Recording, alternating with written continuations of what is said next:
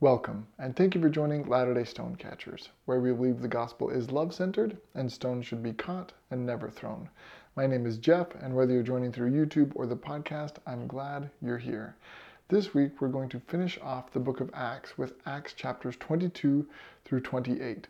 Paul is a little bit all over the place in these chapters, testifying before different councils in different places, and there's some great stories in the last few chapters regarding a shipwreck and some things that happen around that and on the island where Paul and those on the ship are shipwrecked. So we'll get to those at the end. But let's jump right into Acts chapter 22. I'm going to summarize chapters 22 and 23 pretty quickly, and then we'll start diving in more deeply in Acts chapter 24. So in Acts chapter 22, Paul is in Jerusalem, and he essentially retells his story. He tells the people there that he was once a persecutor of those who believed in Jesus Christ, but he had this amazing experience on the road to Damascus where he actually heard Jesus Christ. Paul becomes blind, he goes to Damascus, he finds Ananias, who's a believer there, who blesses Paul. Paul's sight is restored, and he goes on his missions, now teaching for Jesus Christ rather than persecuting those who believe in him. So he recounts this story to those in Jerusalem, and the audience does not like this. We read in verse 22 that they lifted up their voices and said, "Away with such a fellow from the earth, for it is not fit that he should live." And as they cried out and cast off their clothes and threw dust into the air, the chief captain commanded him to be brought into the castle and bade that he should be examined by scourging, that he might know wherefore they cried so against him.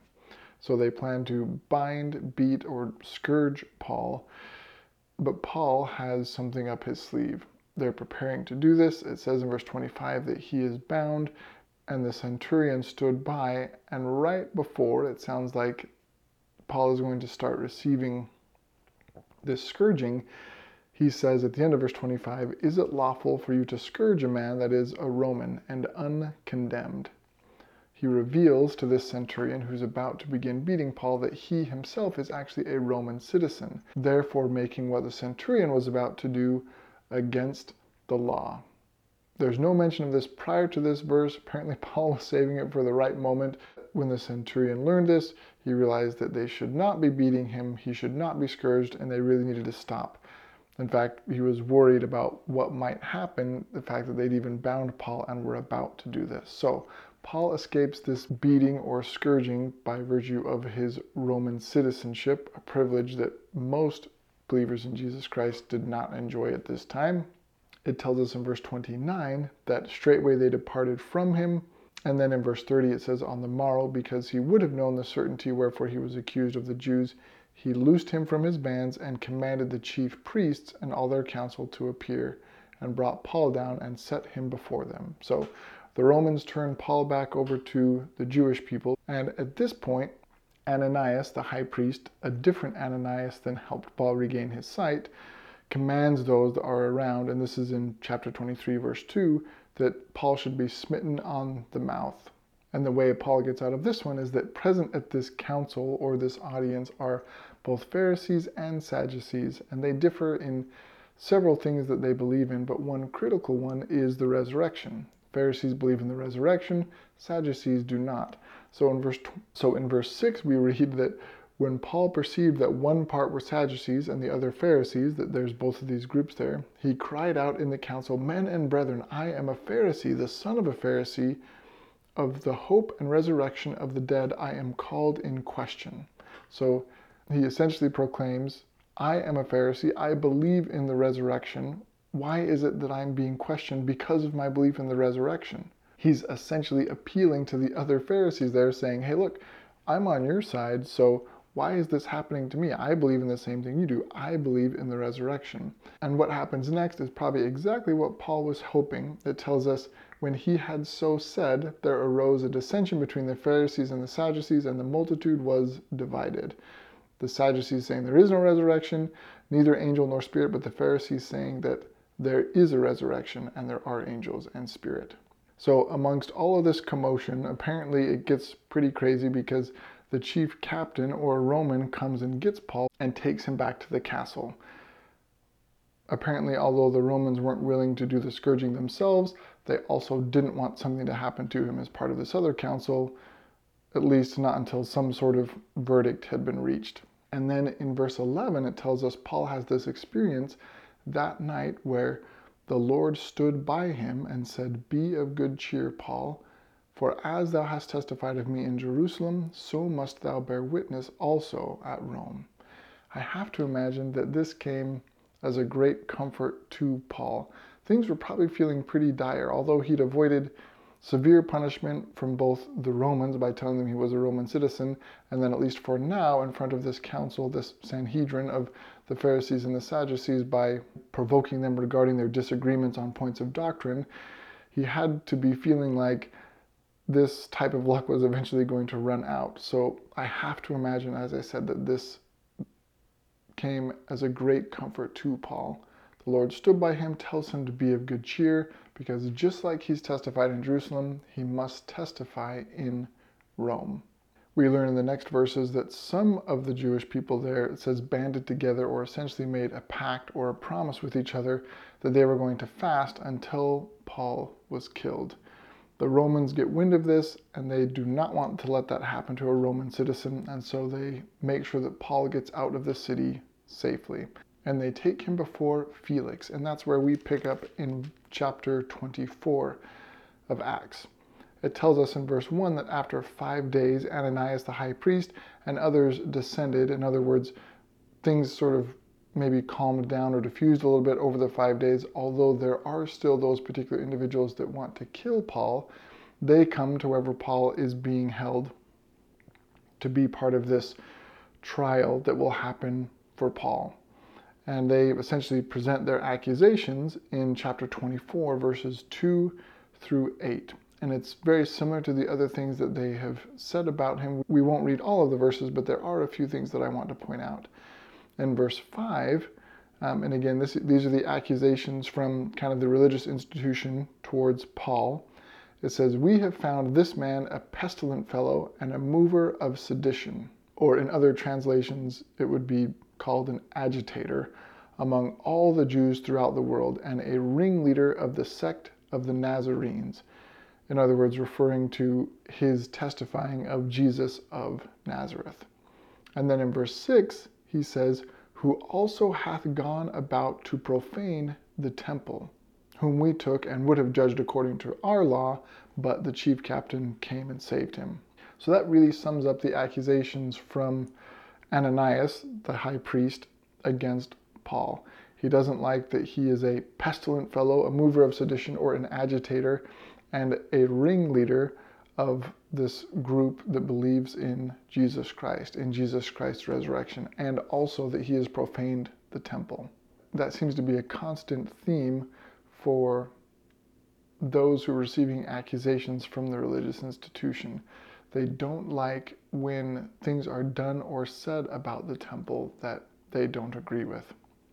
It's interesting how consistent that is.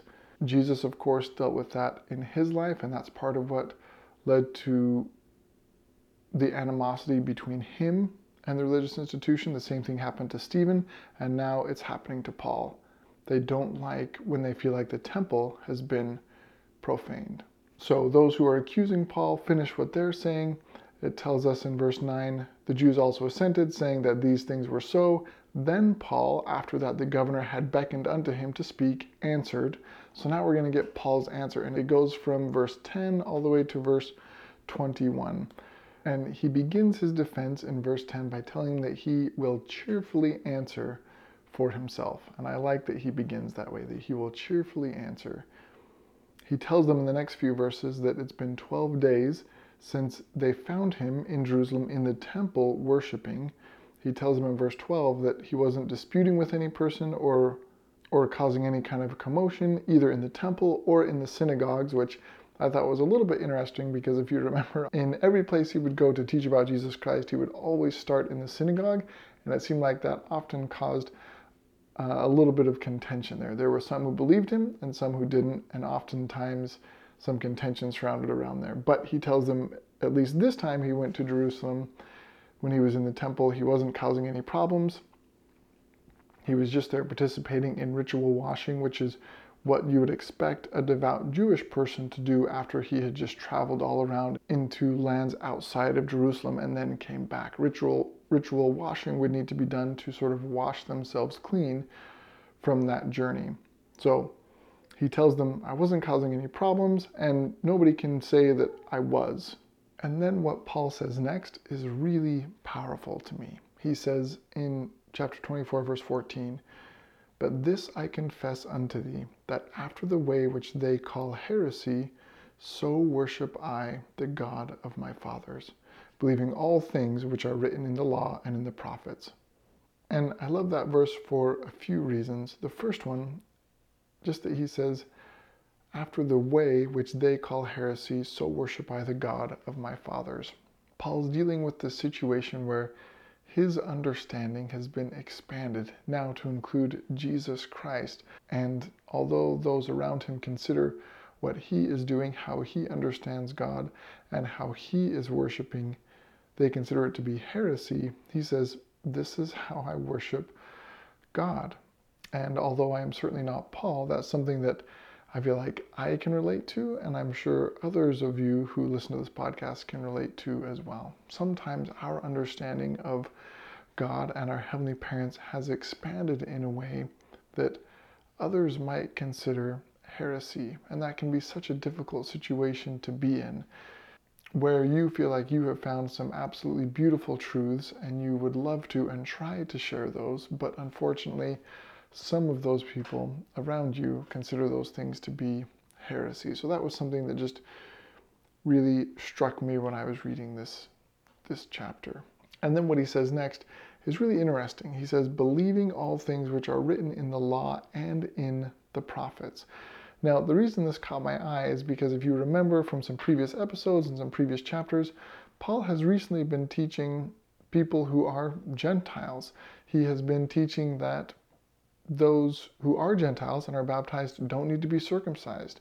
So he's teaching things that go against what's in the law and the prophets. So when I read this, that he says, I believe all things which are written in the law and the prophets, because remember, the law and the prophets is the Hebrew Bible, and as part of the things that Paul is teaching, he's teaching Gentiles, he's teaching them that they don't have to subject themselves to circumcision.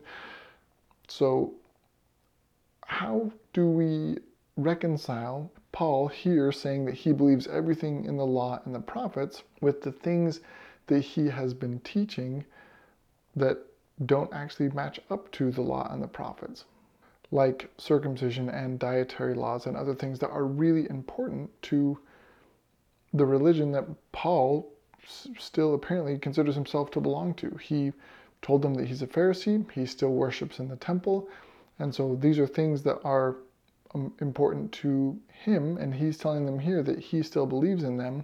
So how do we reconcile that with him teaching basically opposite things to other people, or not requiring those things of other people?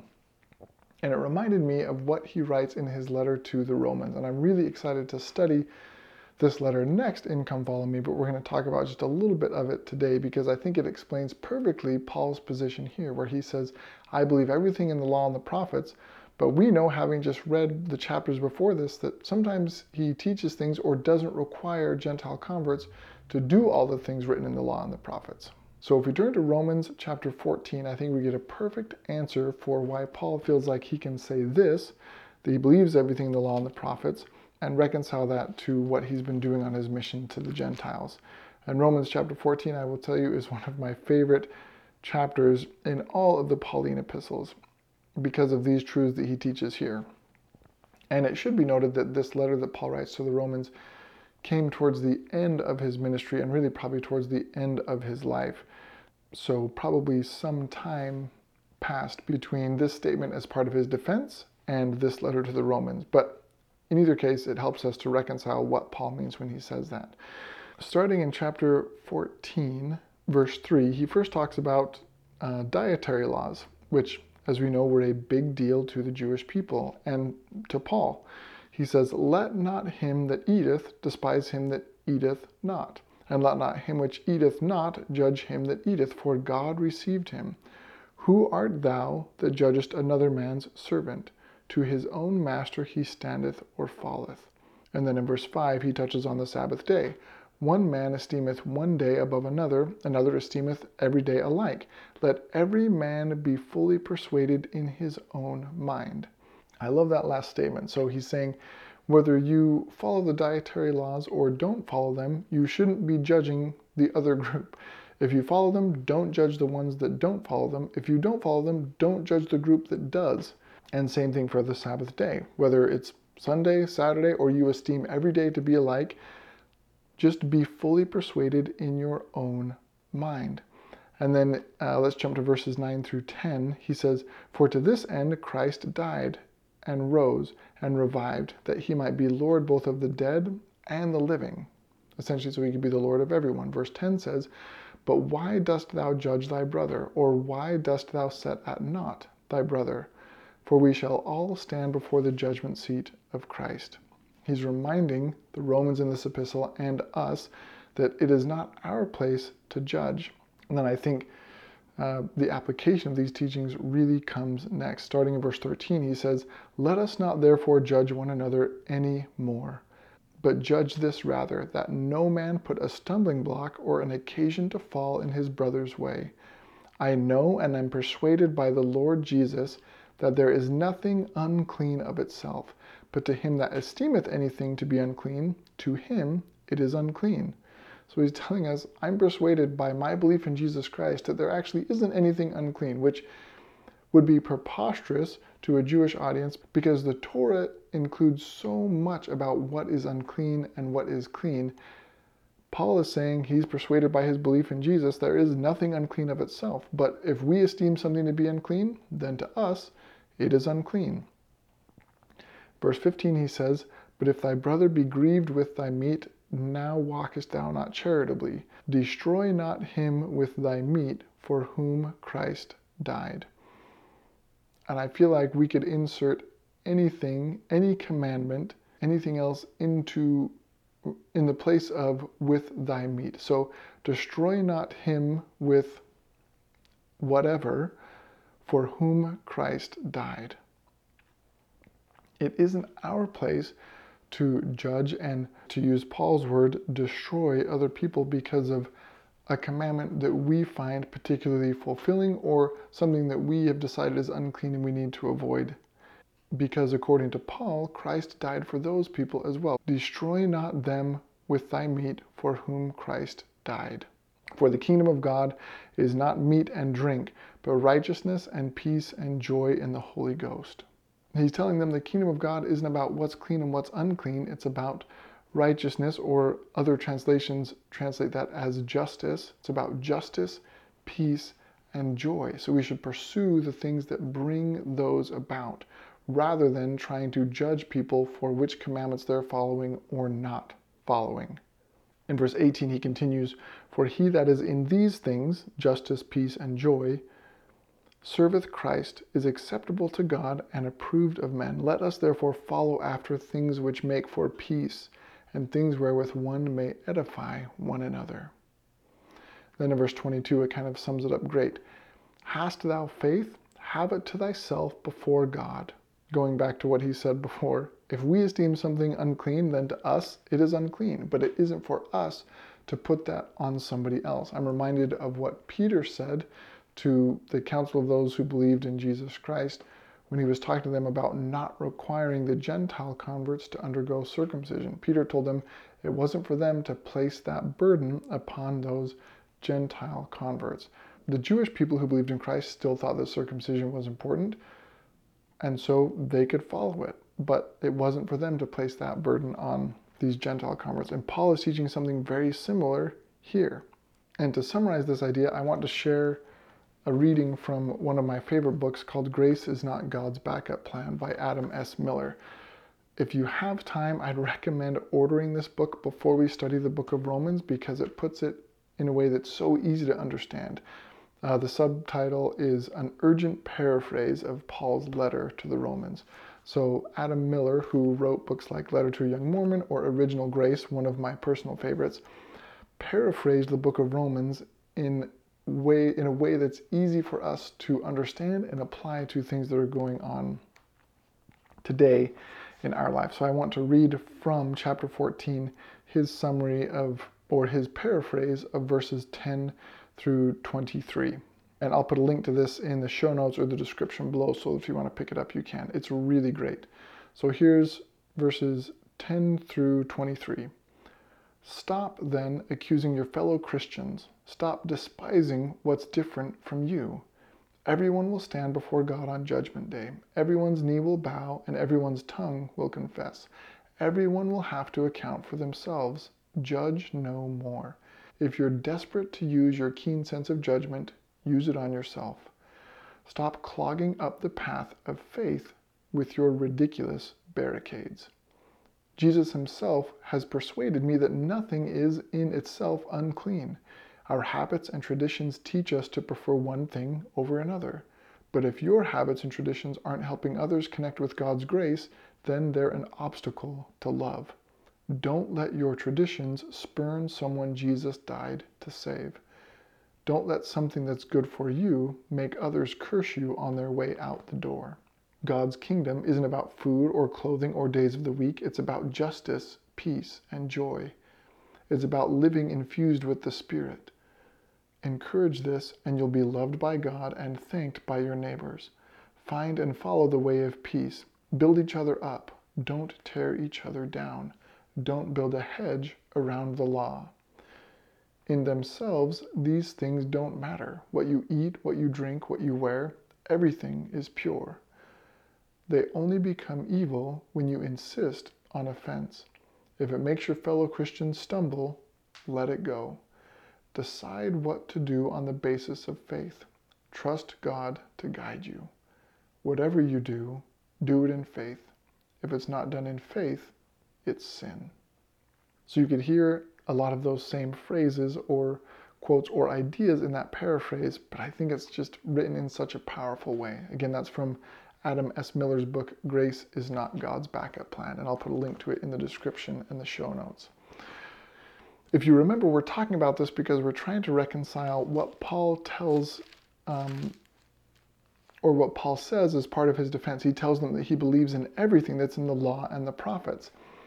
But clearly, based on his teaching the Gentiles and not requiring them to subject themselves to circumcision or dietary laws or those sorts of things, he believes it in a different way. And then he tells them in verse 16, "And herein do I exercise myself, to have always a conscious void of offense toward God and toward men."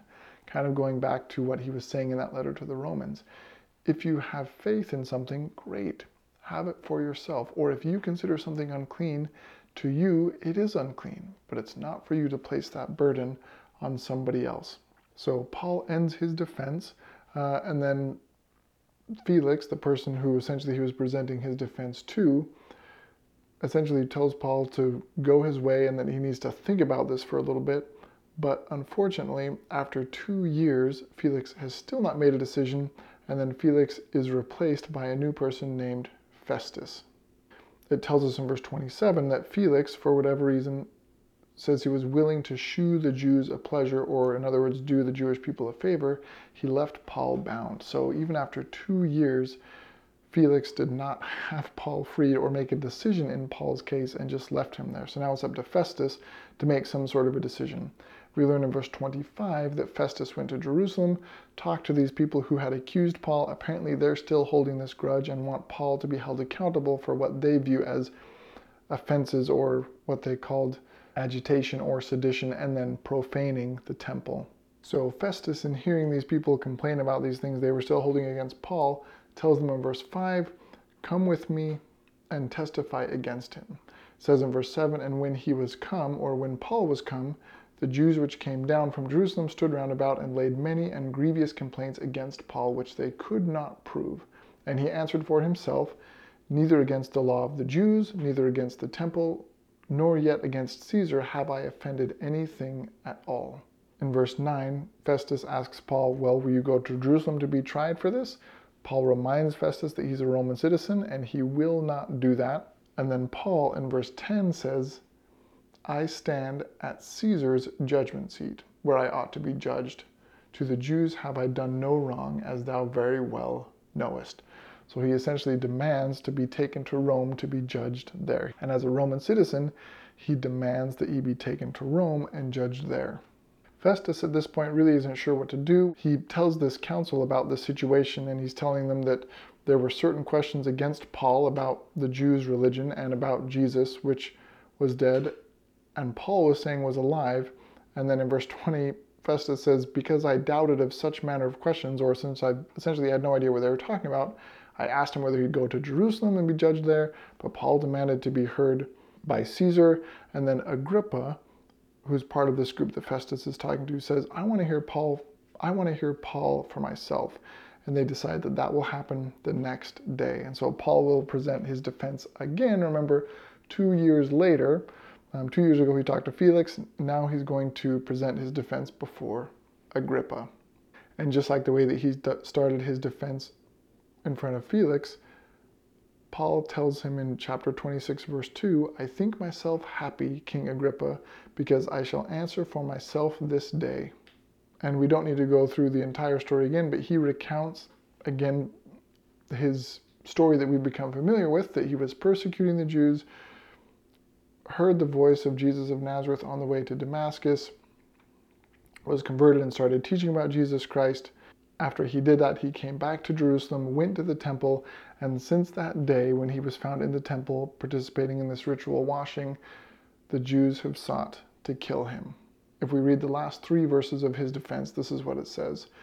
For these causes the Jews caught me in the temple and went about to kill me.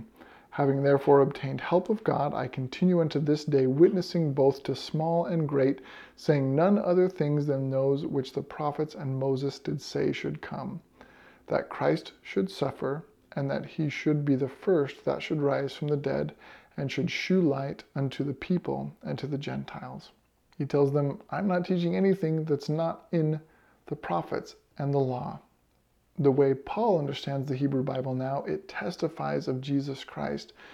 And you can almost sense a little bit of frustration. Although he acknowledges that he has been helped by God, that he's been in the same situation for years and years. He's waited 2 years since he last talked to somebody about this.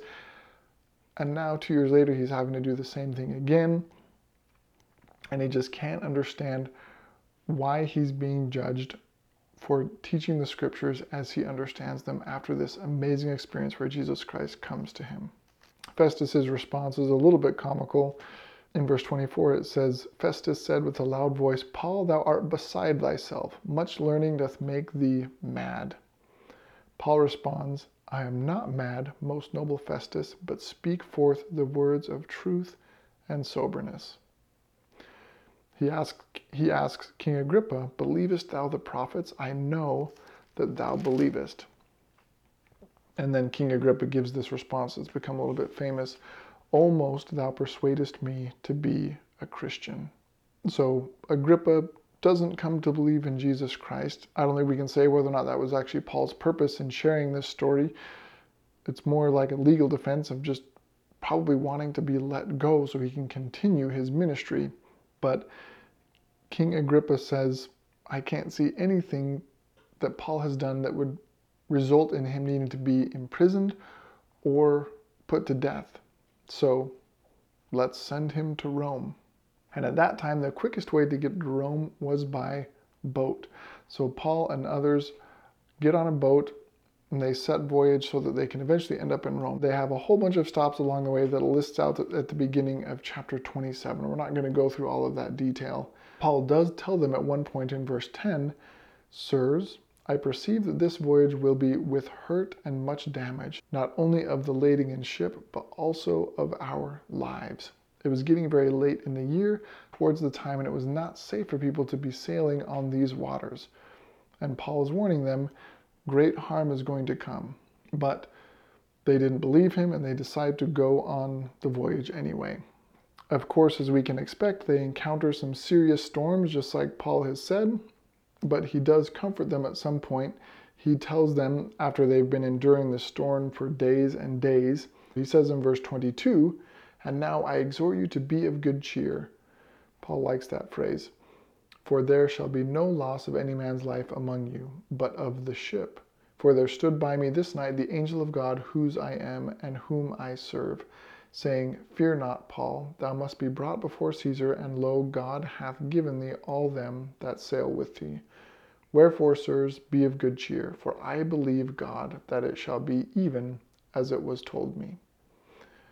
So although Paul had originally been told that this voyage would come at cost of not only the ship and its cargo, but even people's lives, apparently an angel visited him later after they'd been encountering storms for days and days to tell them that although the ship will be lost, no lives will be lost. So he's telling them to be of good cheer. The storms sort of continue, but then something really cool happens. Although they've really essentially lost control of the ship, Paul comes to them in verse 33 and says, While the day was coming on, Paul besought them all to take meat, saying, This day is the 14th day that ye have tarried and continued fasting, having taken nothing. Wherefore I pray you to take some meat, for this is for your health, and there shall be not an hair fall from the head of any of you. That doesn't sound all that extraordinary, except that Paul is taking care of those people on this ship, which definitely includes Romans, but may also include some other Jewish people as well as some other believers in Jesus Christ. But what it says next, I think, is the cool part. It says, And when he had thus spoken, he, Paul, took bread and gave thanks to God in presence of them all. And when he had broken it, he began to eat. Then were they all of good cheer, and they also took some meat. So Paul gathers everybody up on the ship, or at least everybody who is willing to, tells them it's been 14 days since you've eaten anything. We've been enduring these difficult storms. Nobody's going to lose their life. Yes, the ship will be lost, but come, sit down, rest. This will be good for you. And then the language that's next is really reminiscent of the Last Supper or the sacrament. I'll read it again. It says, He took bread and gave thanks to God in the presence of them all. And when he had broken it, he began to eat. And they were all of good cheer. That feels like a powerful and special moment on this ship. They've been sailing through, or lost control of their ship through storms for days and days and days. If they weren't worried at Paul's first warning that ship, cargo, and lives would be lost, they're certainly worried at this point after having endured the storms for so long. Maybe they'd started to doubt Paul saying that no life would be lost, especially since that conflicted with his first warning. But he gathers them up, he tells them to just rest, have some food, and then essentially it sounds like shares the sacrament with them. And because of that, they were of good cheer. Unfortunately, it didn't save the ship. It says that they shipwrecked on an island, but everybody made it off the ship safely and made it to land. And there was something powerful in that story for me where sometimes our story doesn't go as planned. Sometimes the ship we're on gets shipwrecked. Whether we were told that that ship would be safe or that that ship would in fact shipwreck, as Paul warned, for whatever reason, sometimes our story just doesn't work out the way we were expecting. But in those moments, even if the ship we're on gets shipwrecked, if during those tumultuous moments in life we focus on Jesus Christ, not the ship we're on, not the cargo we're carrying, but Jesus Christ, his infinite love, our Heavenly Parent's infinite mercy, then we can be of good cheer. Along with that, I want to mention that if you are going through something difficult, I also highly encourage you to seek professional help. Although we can find peace in Jesus Christ and true comfort and love and mercy, it's also very important for us to seek professional help when we need it. So if you're even thinking that that might be something that you might benefit from, I would encourage you to pursue that. I love the lesson here that even if the ship we're on gets shipwrecked, if we focus on Jesus Christ, that core principle, then we can be of good cheer.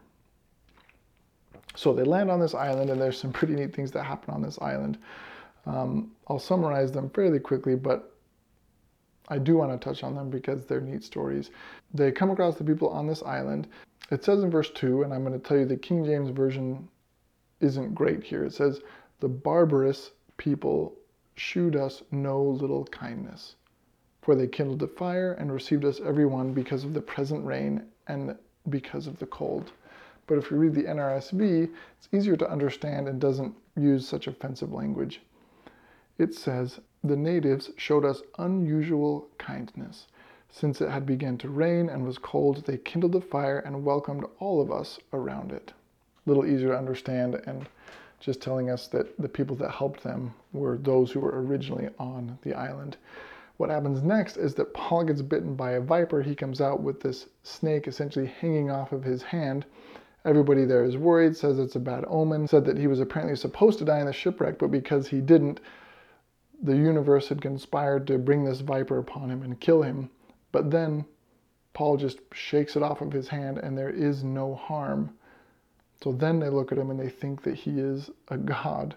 He goes from being considered a murderer who's worthy of death and should have been killed by the sea to being considered a god. He, of course, tells them that's not the case, but they take him to the father of the chief man of the island, whose name is Publius. And apparently his father was sick with a fever and dysentery. It tells us in verse 8 that Paul entered in and prayed and laid hands on him and healed him. Verse 9 tells us, "So when this was done, others also which had diseases in the island came and were healed." When I was reading about this, I couldn't help but think my previous understanding of God and the universe would have told me that this was the plan from the beginning, that all of these events sort of transpired to get Paul to this island so that he could perform these healings and help these people. And some people might still understand the story that way, and I think that that's great. The way I understand God, and you might say control over the universe at this point, I would say that while this wasn't the plan from the beginning, that because this is where Paul ended up, there was some good there that he could do. I wouldn't think that it was the plan from the beginning, and others will disagree with me, and that's okay. But I just don't think that all of these events leading up to this would have been the plan, the ultimate destination for Paul from the very beginning. Instead, choices were made, people listened or didn't listen. Paul ended up on this island, and wherever he ends up, wherever any of us end up, it's an opportunity to do good. I think sometimes in our church we can get the idea that our life has a perfect plan that's mapped out all the way from birth to death and all of the major milestones in between. We can all think of them right now. But I just don't think that that's the way that life works. As I said, I'm sure there are some of you that do, and that's okay. I'm just sharing what I believe. I think that life is full of choices, full of different opportunities, and full of infinite possibilities of ways that we can do good. And what our Heavenly Parents ask is that no matter what situation we're in, no matter what ship we were on that has wrecked, no matter what island we find ourselves on, no matter what snake we've been bitten by, no matter what has happened, no matter what bad choices others or us, or good choices others or us have made that have landed us to the exact moment that we are in right now, there are opportunities for us to lift others, to love others all around us, even at this moment. I don't think our Heavenly Parents expect our lives to follow a prescribed plan all the way through. I do think that our Heavenly Parents hope that no matter where life takes us, we will look around, see opportunities to love and lift others, and take advantage of those opportunities. Think about Paul. This cannot have been where he expected to be and was probably miles and miles away from where he wanted to be. He wanted to be out teaching people about Jesus Christ. The only reason he's in this situation is because for some reason he can't understand. People who don't understand his beliefs want him to be in trouble, and now he's on his way to Rome to try and defend himself against these accusations. He tried to warn the people that this was a bad time to take this voyage, but they still went. And now he's in a situation completely different from what he ever would have planned, what he ever would have wanted, and one that he really had no control over either. He tried to warn people and they didn't listen. But in this situation, he finds somebody who is vastly different from himself and helps them. And because of that, he has the opportunity to help many, many others in this same place. That is how we should approach life. I know for me personally, my faith journey, my life journey has taken me to places that I never would have expected, that I never would have anticipated, and potentially even places that I never would have wanted 15 or 20 years ago. But I could not be happier with where I am in life and in my faith. And what I hope I can do is, like Paul, take advantage of the opportunities that are around me to lift and love others, especially those who are much different than I am. And I hope all of you will understand and feel that regardless of where you are, you can love and lift other people. And that if that's what you're doing, I don't think that we can mess up our Heavenly Parents' plan for us. Thank you so much for listening or watching. Remember, your Heavenly Parents love you, I love you. Catch stones, don't throw them. We'll see you next time. If you're listening on the podcast and enjoy what you hear, I would greatly appreciate if you could share this podcast with your friends and family or on social media, as well as leave a review and rating on whatever platform you listen to. Those two things can go a long way in helping others know that they can trust Latter-day Stonecatchers as part of their Come Follow Me and gospel study. Thanks again for listening.